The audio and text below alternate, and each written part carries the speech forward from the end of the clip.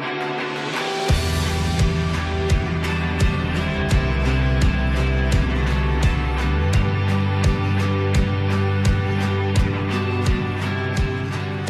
good morning. Nice to see you this morning. We started a new series last week called Revealing Hidden Things. And I mentioned last week that there are a number of hidden things that can be in the life of a Christian.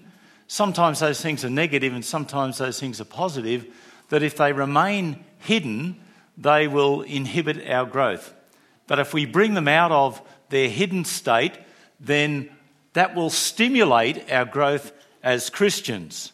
And we talked last week about hidden sins as a sort of negative thing to look at, but very important. Christians need to know how to handle sin, to deal with the hidden sins of the heart, bring them out into the light that we might receive mercy and forgiveness. This morning we're going to move on to something that is a very positive thing, and that is the gifts that God has given to us. And we'll be reading from Matthew 25, verse 14 to 29, the parable of the talents. And Jesus is explaining what it's going to be like in his second coming, when he comes back again, which we all pray for and anticipate. His second coming will be like a man going on a journey, who called his servants and entrusted to them his property. To one he gave 5 talents, to another 2, and to another 1, to each according to his ability. And then he went away. And he who had received the 5 talents went at once and traded with them, and he made 5 talents more. So also he who had the 2 talents made 2 talents more. But he who had received the 1 talent went and dug in the ground and hid his master's money. Now after a long time the master of those servants came, and he settled accounts with them. And he who had received the 5 talents came forward, bringing 5 talents more, saying, Master, you delivered to me 5 talents. Here I've made 5 talents more. And his master said to him, Well done, good and faithful servant. You've been faithful over a little. I will set you over much. Enter into the joy of your master. And he also had the 2 talents, came forward saying, Master, you delivered to me 2 talents. Here I've made 2 talents more. And his master said to him, Well done, good and faithful servant. You've been faithful over a little. I will set you over much. Enter into the joy of your master. And he also who had received the 1 talent came forward saying, Master, I knew you to be a hard man, reaping where you did not sow and gathering where you scattered no seed. So I was afraid, and I went and hid your talent in the ground. And here you have what is yours. But his master answered and said to him, You wicked and slothful servant, you knew I reap where I have not sown and gather where I scattered no seed. Then you ought to have invested my money with the bankers, and at my coming I should have received what was my own with interest. So take the talent from him and give it to him who has the 10 talents. For to everyone who has will more be given, and he will have an abundance. But from the one who has not, even what he has will be taken away. A question as we launch into this parable of the talents this morning. Can you think for a moment of the one place in this world where the people who are there have more potential than people in any other place? Think for a moment. What group of people have more potential than any other group of people? Well, I'll give you the answer. The cemetery. And the reason for that is summed up in a quote from Oliver Wendell Holmes. Most people die with their best music still in them. It's about unrealised potential. Calvin Coolidge said this: the most common commodity in this country is unrealised potential. What is the potential that God has given to each and every Christian with the gifts that they have? And what do we do with that potential?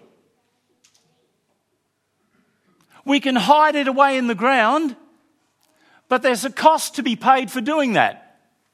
And we will look at that this morning. But the blessing and the joy of using the gifts that God has given us. And Glennis reminded me this morning of the story of Lazarus. And you know the story. Lazarus is in the tomb. He's dead.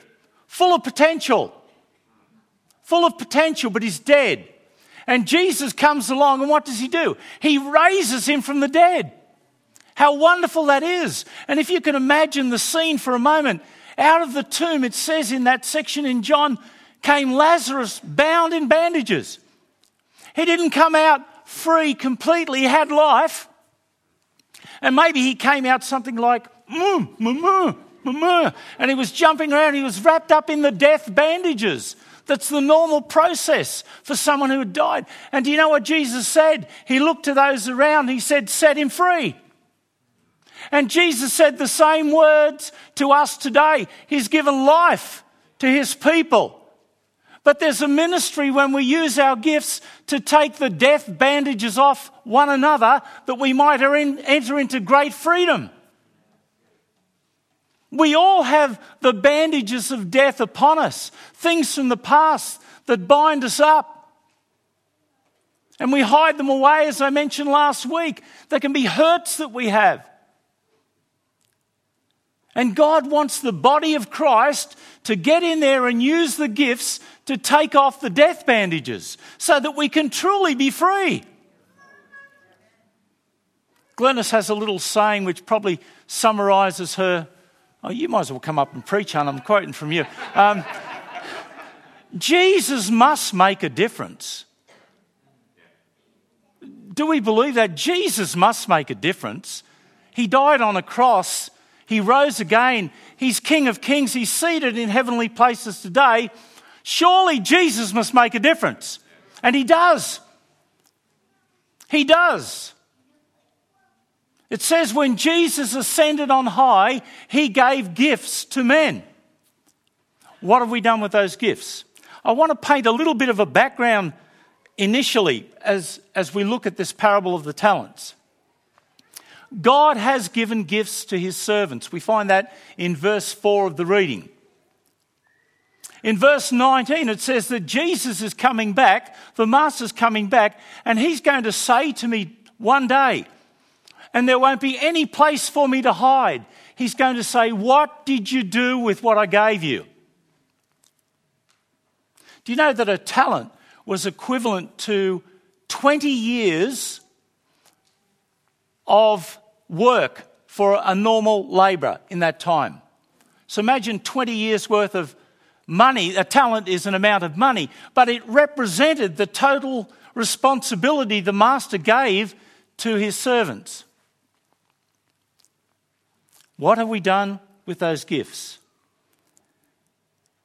1 Peter 4:10 says, as each one has received a gift, minister it to one another as good stewards of the grace of God, the manifold grace of God. I think sometimes that the church, the image of the church is like a football game. And you have thousands and thousands and tens of thousands of people in the stands, and you have 20 plus people on the field that are playing the game.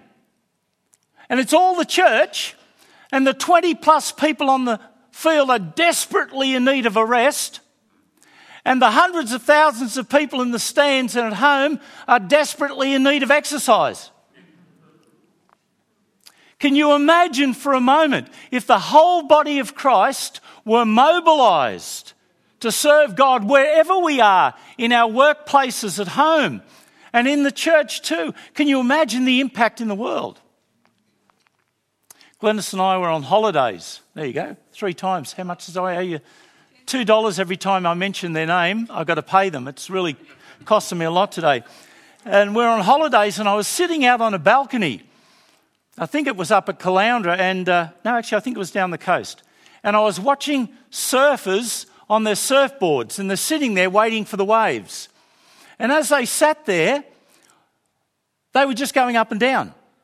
The waves were coming in, and the surfers were sitting on their boards, and they're just going up and down, up and down, up and down. And I felt like God said to me, that's what most of the body of Christ is like. We're sitting on our boards, we're ready to ride the wave, but the waves come and all we do is go up and down and up and down. But then one particular surfer got up on his feet on his board and he took the wave and he took it right into the beach. God is looking for his people to get on their boards and start riding the waves that he sends our way. We can spend our whole Christian life sitting on the board, the potential to move ahead, and all we do is go up and down and up and down.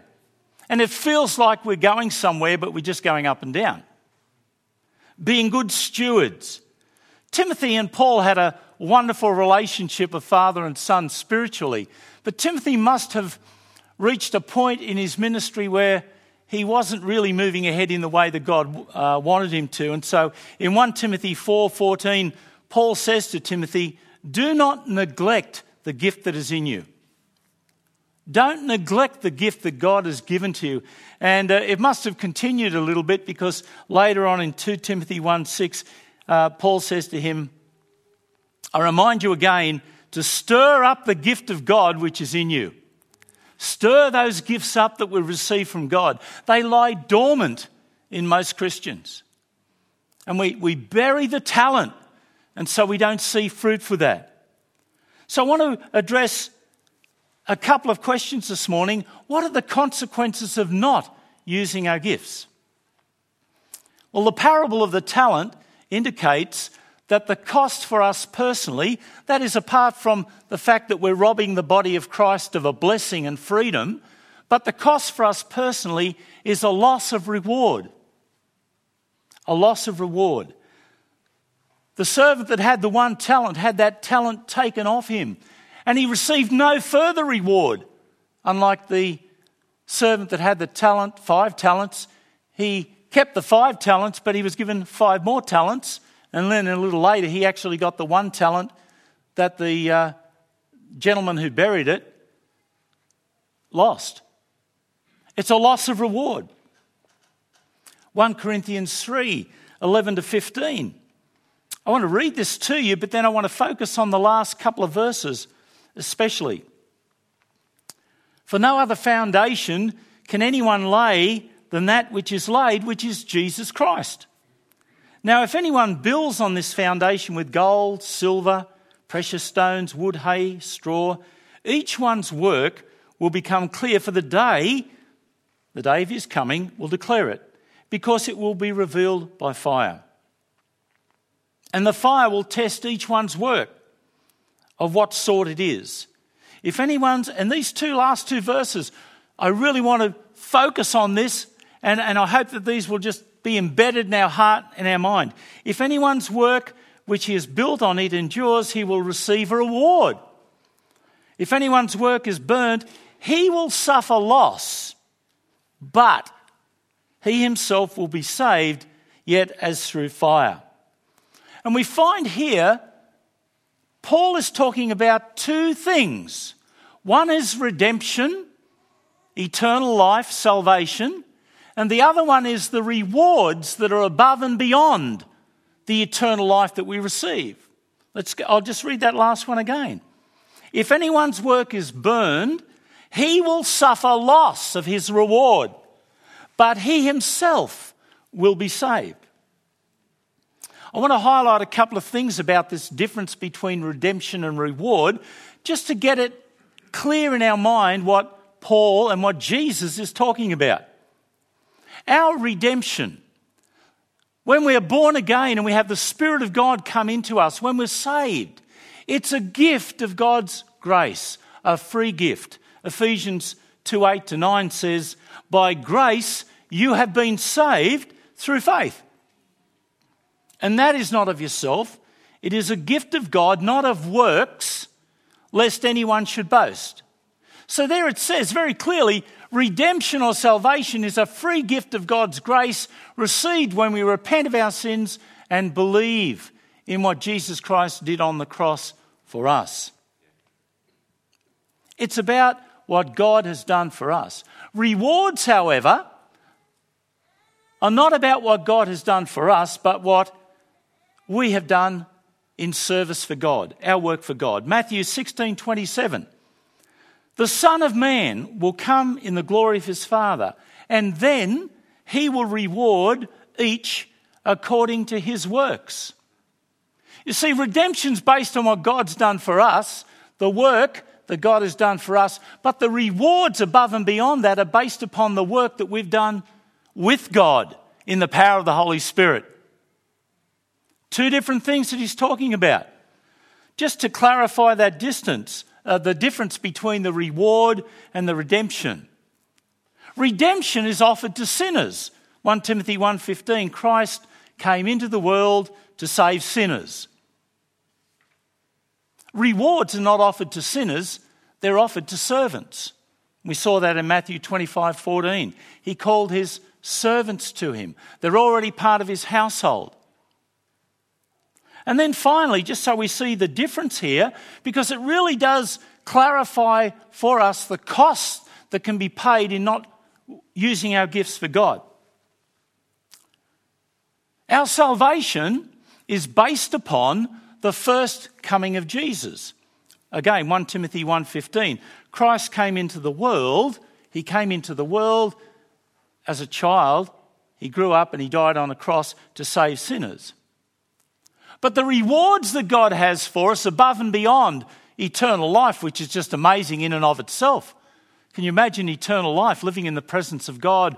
There's no more tears or suffering or sorrow or any such thing. And we have all of the wonderful things God incorporates into eternal life. That's based on the first coming of Jesus. But when we look at Revelation 22:12, when we see John talking about the second coming of Jesus, he says, "Behold, I am coming quickly." This is Jesus talking. "And my reward," there's that word again, "is with me to give to everyone according to his work." And so the salvation that we have is a free gift by God's grace to us when we believe. But the rewards that God wants to give above and beyond that is based upon our service for him. We're conscripted into the army of God to serve God. We're not called to be spectators, but participators, to be involved in the ministry that God has for us. And sadly enough, we see in the parable of the talents that reward can be lost. How sad that is. 2 John 8. John says, "Look to yourselves, that we do not lose those things we worked for, but that we may receive a full reward." A full reward. I don't know about you, but I want the reward that God has set aside for me. It's a bit greedy, I know. And I thank God for eternal life, how wonderful that is. But God also has a reward that's based upon our service for him. Paul said, "I've run the race, I've achieved the goal that God has set before me." The consequence of not using our gifts, of burying them in the dirt, as it were, is that we lose it. We use it or we lose it. There's the choice. So how do we store up these wonderful rewards that God has for us? You know, the world is always offering rewards. You see it on TV all the time. It says, if you do this course or if you follow these principles, you'll be rich and you'll be famous and everyone will adore you. But the sad thing about that is none of that stuff goes into eternity. I've been trying to think of, maybe you could help me a way of taking it with me. I don't know, maybe if I just shove it into the coffin or, I don't know how. You can't take anything out of this world. But God says we can store up rewards in heaven. And 3 things I'd like to mention on how we can do that. Number 1 is to set our heart on eternal treasures. Matthew 6:19-21. Do not lay up for yourselves treasures on earth where moth and rust destroy and where thieves break in and steal, but store up for yourself treasures in heaven, where neither moth nor rust destroys and where thieves do not break in and steal. For where your treasure is, there will your heart be also. On that day of Christ's return, as we read in Revelation 22:12, he says, I bring my reward with me to give to you according to your works.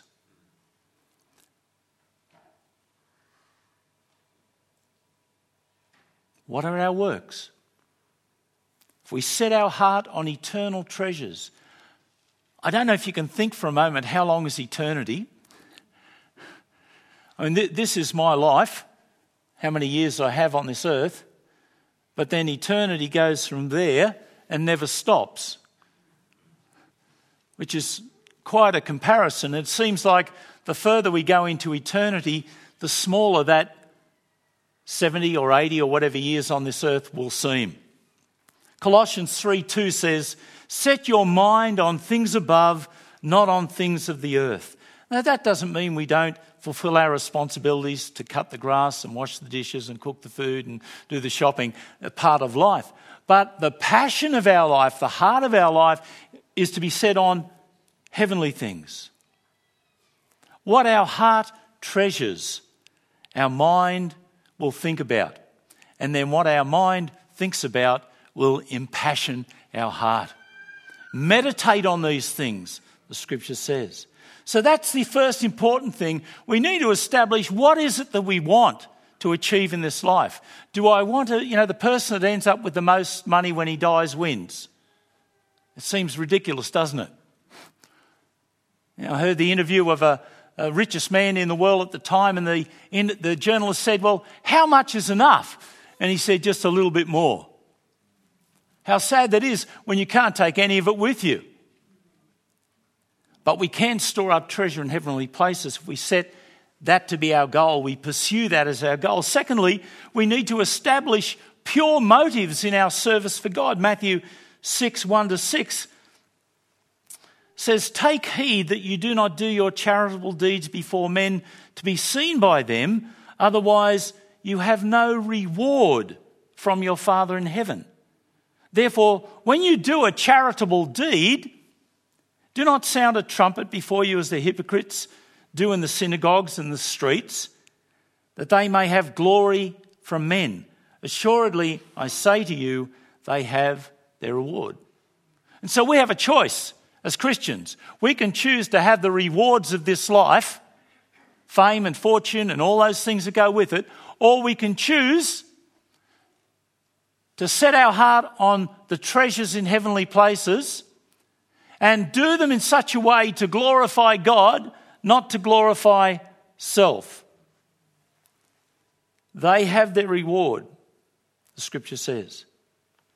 Proverbs 16:2 says, all a man's ways seem right to him, but the Lord evaluates our motives. Why we do the things that we do adds the value to the things that we do. Our motives determine that value. So we set our heart on the treasures of heavenly places, storing up those treasures by just seeking to love God and walk in his way, to have the right motives. And finally, number 3, we faithfully use our gifts to serve God. Luke 19:17, Jesus said to him, well done, good and faithful servant. Because you were faithful in very little, have authority over 10 cities. Now, when we look at the reward that the scriptures are talking about, again, that difference between redemption, eternal life, which those of us who believe in Christ have, and then the rewards that are above and beyond that based on service to God, the works of service for him. It seems that the rewards are related to greater authority in serving God in the life to come. You will have authority over 10 cities. And so we see the gentleman with the parable, with the talents, the 5 talents, he received 10 talents to exercise authority over the goods and the property of the master. As we use our gifts to serve God, we find that God opens up further opportunities. He's a good God that wants us to serve him, to not hide our gifts in the ground and in the end have that taken away from us, to have no rewards. God wants to reward his servants when he comes back, and he comes back with a reward.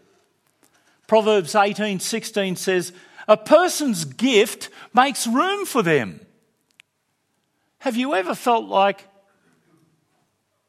you just don't fit? There's not enough room for you. And in the world, sometimes we can feel like that. We can feel like there's no room for us. There's no place for us to serve God. And maybe sometimes we compare the gifts that we have with others and we think, oh, I could never do what they do. Well, you don't have to. You just have to do what you can do. You just have to use your gifts. And if all of us are using the gifts that we have, then the full body is functioning and all the needs are being met. And so everybody has a place and there's room for everybody. Nobody is excluded. You have unique gifts that nobody else has. And the church needs you to take the gift that maybe has been buried in the ground for fear of failure, fear of rejection, and to take that gift and to begin using that gift. I want to go back finally, just bringing this together, to Revelation 22:12. Behold, and maybe if there's one verse to keep in your mind this week, this is it. Behold, I am coming quickly, and my reward is with me, to give to everyone according to his work. How wonderful our God is. He's given us beautiful, unique gifts. It's our responsibility now to take those gifts, if we've dug a hole and buried them, we've hidden them away, and they're not blessing anybody and they're not blessing us, and there's no rewards being stored in heavenly places, to take them out of the ground and to say, I will make a commitment to use my gifts to serve God. I remember when I first went to Bible college, I came up to Queensland from Newcastle, and one of my responsibilities, which I remember very distinctly, was cleaning the toilets.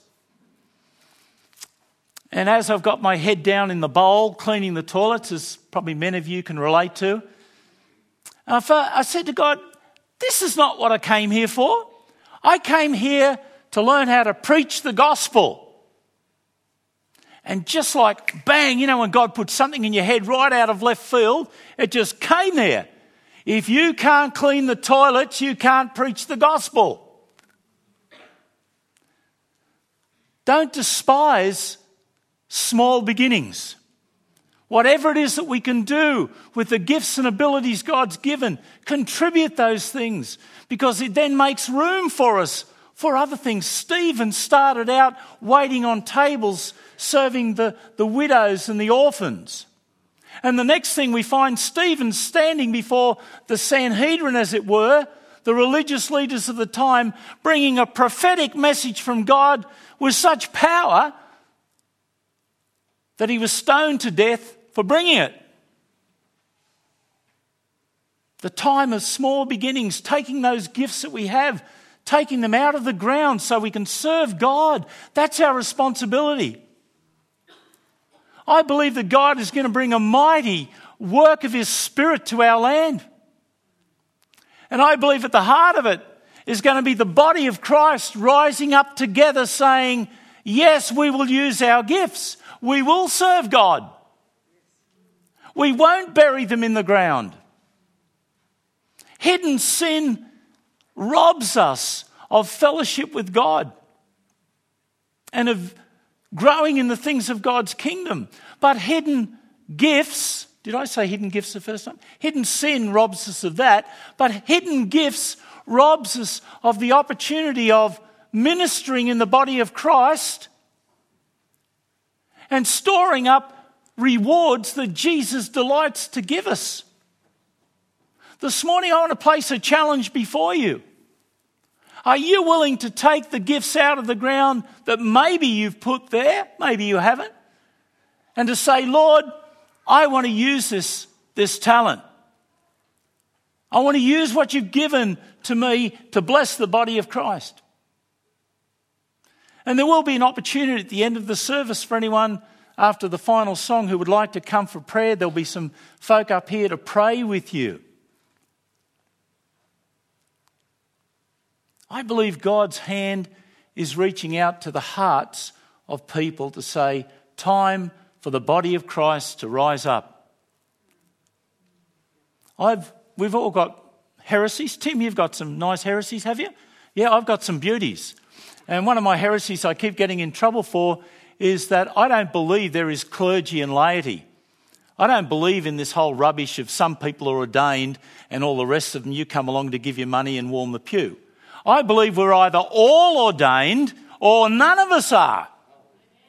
We're all the body of Christ. We're the priesthood of all believers. There's no priests and non-priests. You're a priest unto God, called to ministry and to service. And I challenge you this morning, are you prepared to take that gift out of the ground and say, yes, Lord, I want to use that? It might be at school where you teach. It might be in your workplace. It might be at home. It might be in the church or in the world. But to take the God-given gift that you've got and stir it up, as Paul said to Timothy. Join me in prayer.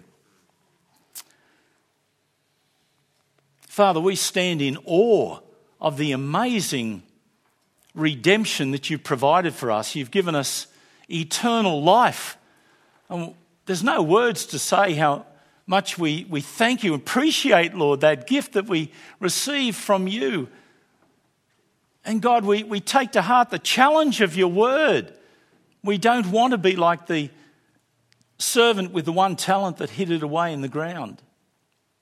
And Father God, I pray for each and every person here today that by your Holy Spirit, those gifts would begin to come out of the ground.